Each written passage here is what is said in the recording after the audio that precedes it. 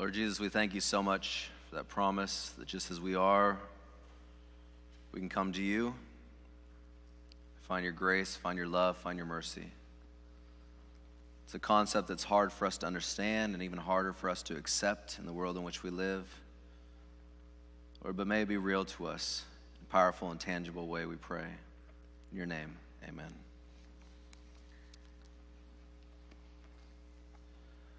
Why does a wife ask her husband, even sometimes maybe in a playful way, do you still love me?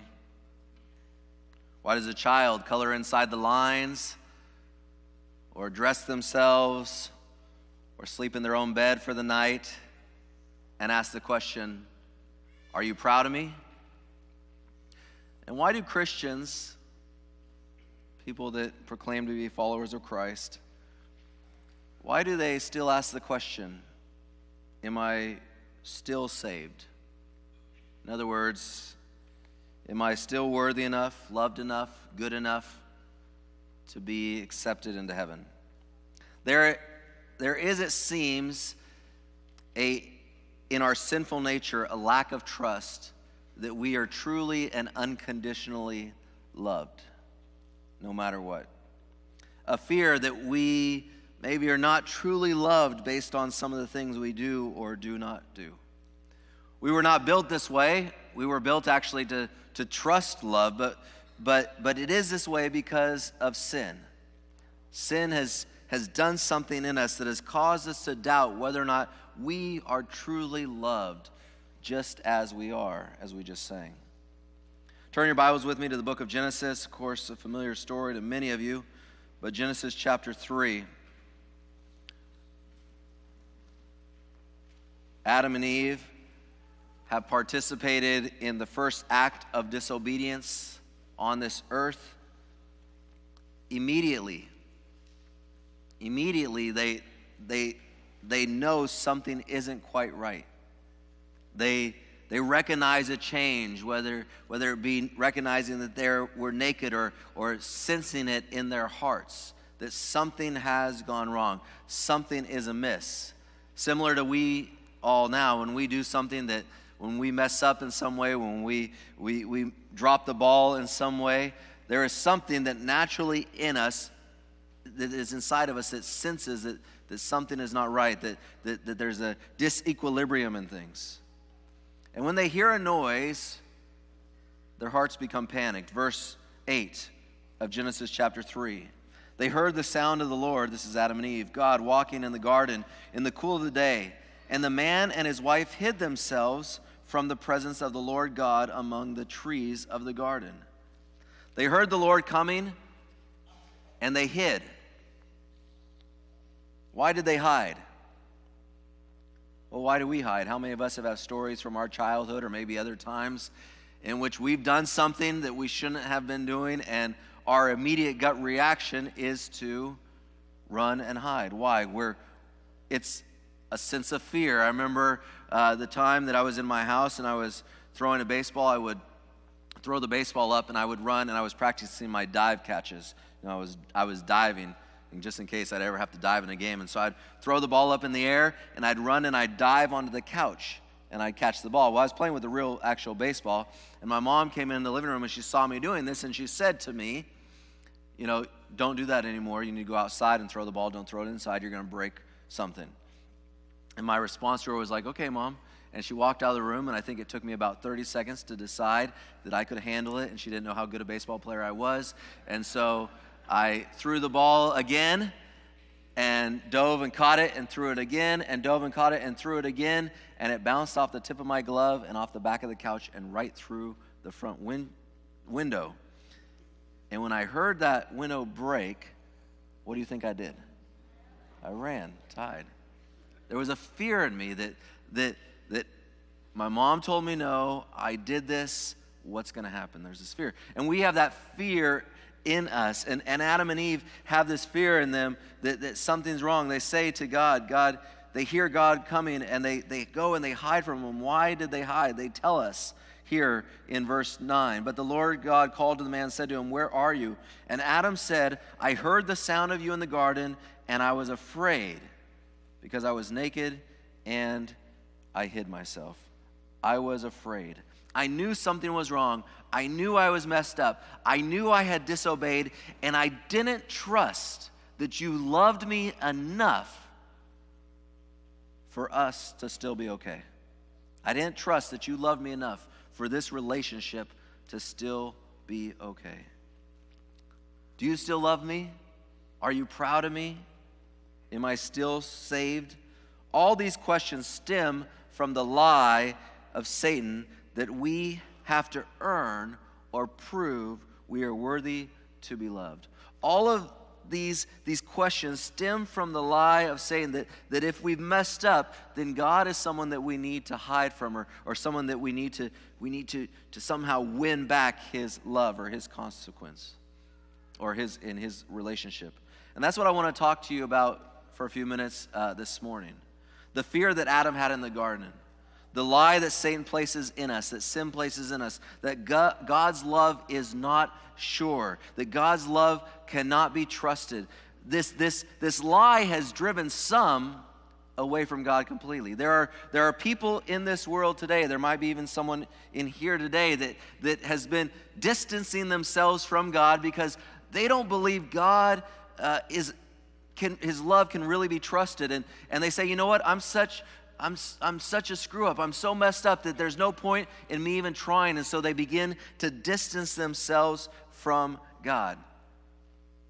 To those people that may be in here that have experienced that, or maybe are even experiencing that right now, I want to assure you that you are loved just as you are. We sang it. It's not just a song. It is reality. Just as you are, without any plea, no conditions. You don't have to run and hide from God. He loves you just as you are.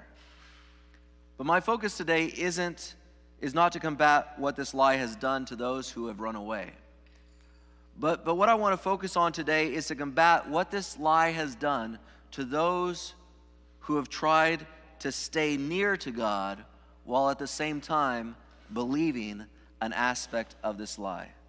Turn your Bibles to Ephesians chapter 2, the book of Ephesians. Right after Galatians and right after Philippians. Ephesians chapter 2, verses 4 through 10. The Bible tells us, "But God, being rich in mercy, because of the great love with which he loved us, even when we were dead in our trespasses, made us alive together with Christ. By grace you have been saved, and raised us up with him, and seated us with him in the heavenly places in Christ Jesus, so that in the coming ages he might show the immeasurable riches of his grace and kindness towards us in Christ Jesus. For by grace you have been saved through faith, and this is not your own doing, it is the gift of God, not a result of works, so that no one may boast. For we are his workmanship, created in Christ Jesus for good works, which God prepared beforehand that we should walk in them." Brothers and sisters, we were created for good works. But some of us have tried to stay close to God. We have believed the lie that we must do those good works in order to prove that we are worthy of God's love, in order to prove that we are worthy of God's forgiveness. Notice what the Bible says there in Ephesians chapter 2. It says, "But God, being rich in mercy, because of the great love which he loved us, even when we were dead in our trespasses." In other words, while we were still dead in our sins, Christ loved us. Not because of any work we had done, not because we were good enough, not because we were worthy, but simply because that is who he is. But I would dare say, in this room, there might be some that have not trusted that love of God, and so they've tried to run and hide from God. But I would guess that there are even more in this room that have believed that lie of Satan, that God's love can't be trusted. And they become convinced that they must do certain things, that they must do certain good works in order to prove to God that he should love them. Do you really love me? Are you proud of me? Am I still saved? These are all questions that stem from our doubt that love is really unconditional. Now, maybe you wouldn't put it in those terms, but let me ask you this question. There's no need to raise your hands, but in your heart, you know the answer. Maybe you can relate to this. When I mess up, when I really drop the ball and really make a mistake, when I mess up, yes, I ask Jesus for forgiveness. Yes, I ask him to forgive my sins and to forgive my mistakes. But I also find that at times I feel better if I do something good to counteract the bad that I have done. Maybe this is something you can relate to.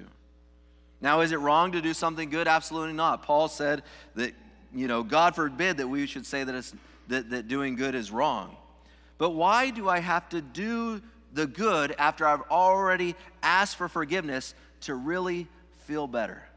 Why do I have to make that extra step? God, I've asked for forgiveness, but I'm going to do this extra thing just to prove to you that I'm really sorry.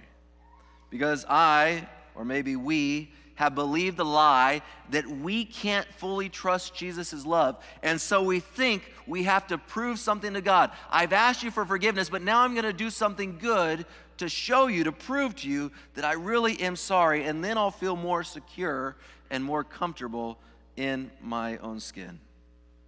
But y'all, the Bible said, God being rich in mercy because of the great love which he loved us, even when we were dead in our trespasses, made us alive together with Christ. By grace you have been saved. By grace you have been saved, and raised us up with him and seated us with him in heavenly places in Christ Jesus, so that in the coming ages he might show the immeasurable riches of his grace and kindness towards us in Christ Jesus. For by grace you have been saved, it says again, through faith, and this is not your own doing, it is the gift of God, not a result of works. We are saved by grace through faith. Faith in what? Faith that God's love is enough. That God's love is enough. What does grace even mean? Well, the dictionary says that grace means the free and unmerited favor of God. The free and unmerited favor of God. Folks, grace is not just that thing that you get when you are a disgusting, revolting sinner. It is free and unmerited even when you're a respectable Christian that drops the ball now and again. When I was a disgusting and revolting sinner, I knew that I needed grace. But sometimes now, as a respectable and decent Christian person, sometimes when I mess up, I know that I need grace, but I also think maybe I need to do a little something extra to really make it right. But the fact of the matter is whether you're disgusting and revolting as a sinner, or whether you are a respectable Christian that occasionally messes up, either way, we need the unmerited favor of God. Either way, it is grace because Jesus loves you, not grace and your extra good deed. And you and I don't have to prove to Jesus that we are worthy of that love or that we have really accepted that love.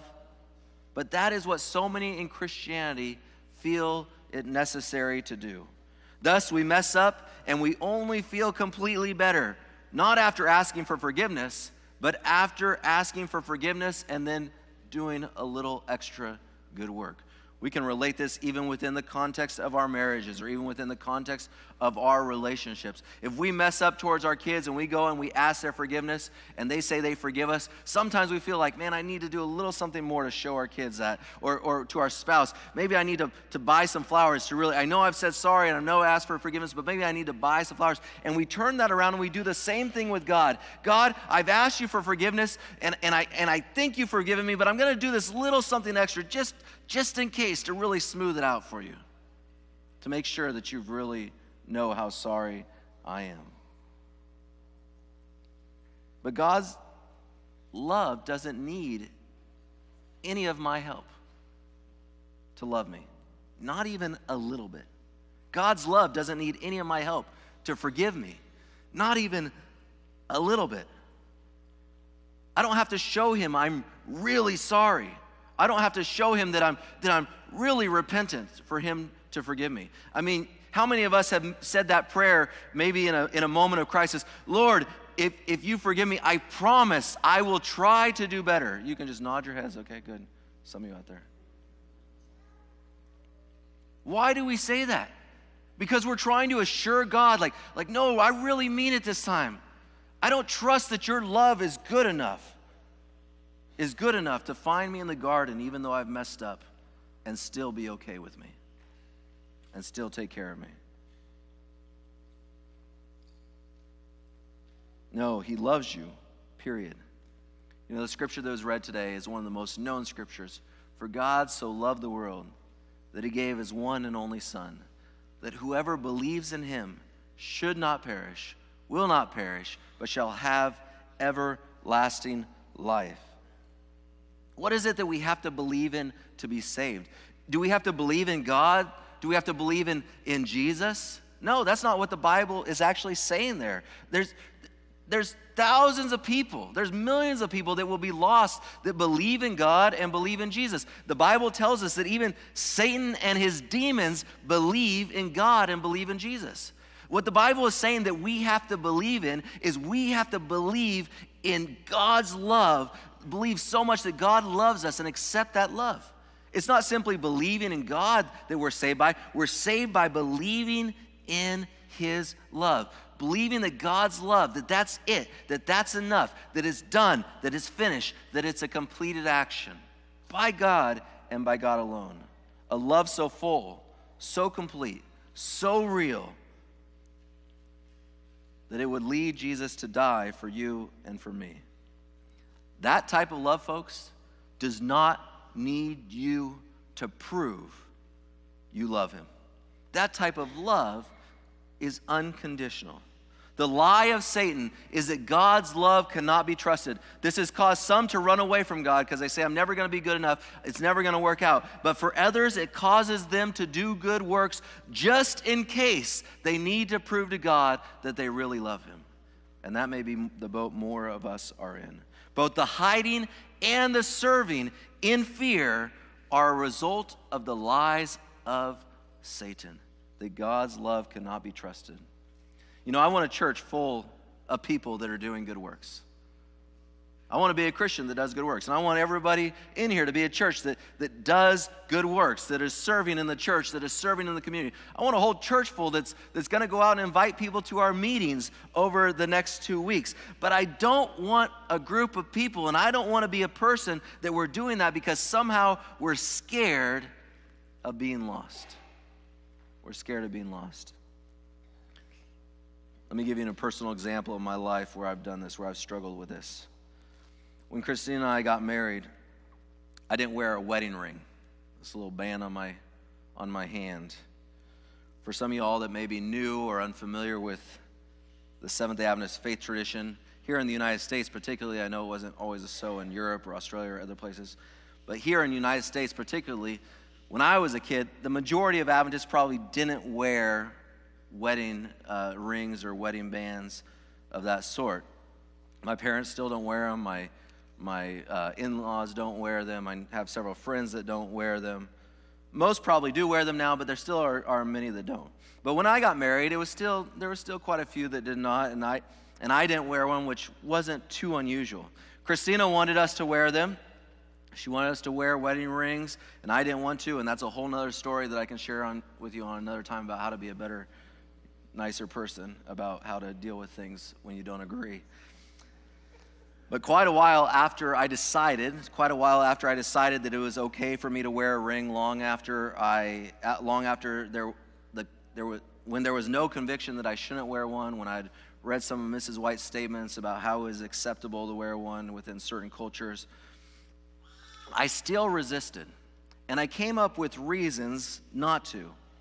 It wasn't because I was worried about what people would think. In fact, the majority of people that I associated with wore wedding bands. Most of my peers in ministry wore them. Most of my mentors, even those that didn't wear them, told me, hey, if you don't have a conviction one way or the other, feel free to wear a wedding ring.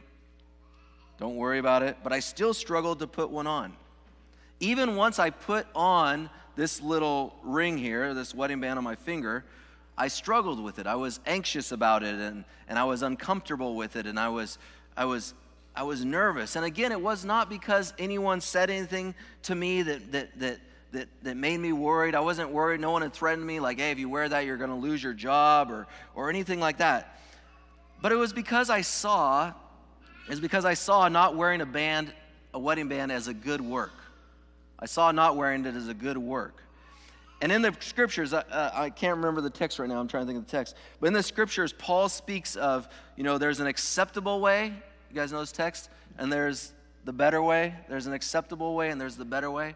And when I thought about this wedding ring, I resisted wearing one because I saw wearing one as acceptable, that it was not a sin. You can wear one or not wear one, and you're okay. That it was not a sin. But I saw over here on this side, I thought, well, if I don't wear one, this is the better way. So wearing one's acceptable to God, it's okay, but not wearing one is the better way to do things. And I'll tell you the truth, I still believe that. I still actually believe that. I believe that if we lived in a perfect world with a perfect culture and a perfect society where men and women were respectful to one another in their relationships and how they courted one another and how they approached one another, then there would be no need for them. I have not found that culture or that society yet, and so I wear one.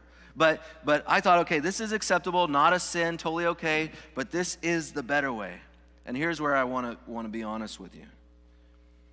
So I resisted wearing one, and then when I wore one, I still would get bothered by it because I was worried. I was worried that this little band right here, this little good work, would potentially make it hard for God to save me. Because if I was doing acceptable and not the better, then would God really know that I was fully committed to Him? If I put this ring on, would God really know, if I wore this ring, that I really loved Him and that I really followed Him with all my heart? You can go ahead and roll your eyes for a minute if you want. That's okay. Maybe it's not a wedding ring for you. Maybe it's something else, though, in your life. But you don't not do it out of conviction. There's nothing there. I wasn't convicted. I wasn't concerned about what others would say. I had gotten past that. I just didn't trust that God loved me enough. And I thought maybe if I do this, I'll be saying to God, I don't love you enough to trust you. And so I thought I need to do this good work to show God I'm really, really His. Y'all, I want all of us to do good works. But let them not be done because we believe the lie that God's love cannot be fully trusted. Let them not be done because we believe the lie that somehow we have to prove to God that we are worthy of His love. Last text, open to 1 John chapter 4. Let's look at it together. 1 John chapter 4 and verse 10. A powerful text, an important text for us to remember. In this, 1 John chapter 4 and verse 10. In this is love, not that we have loved God, but that He loved us and sent His Son to be the propitiation for our sins. This is love. Not that we have loved God, but that God loves us. Period. Nothing else. Nothing to prove. Completed. The end. I pray that if you, like me, have struggled with believing the lie of Satan, that God's love cannot be fully trusted, that I have to prove something to God, I pray that each one of us will learn to understand what God's love really is. That God's not a God to hide from, or God's not a God to prove anything to. He is simply a God that loved long before we even gave Him a thought or a chance. Let us pray. Jesus, we thank You so much for Your grace. We thank You for the grace of Your love. Lord, we thank You for the fact that you accept our good works, however, in whichever way they're done, but you really rejoice when they're done not out of fear, but out of an appreciation that we are loved completely and unconditionally. Lord, may we be a people that do good works, but may we do them because we know that we are loved, and there is nothing, absolutely nothing we can do to change that love. In your name we pray. Amen.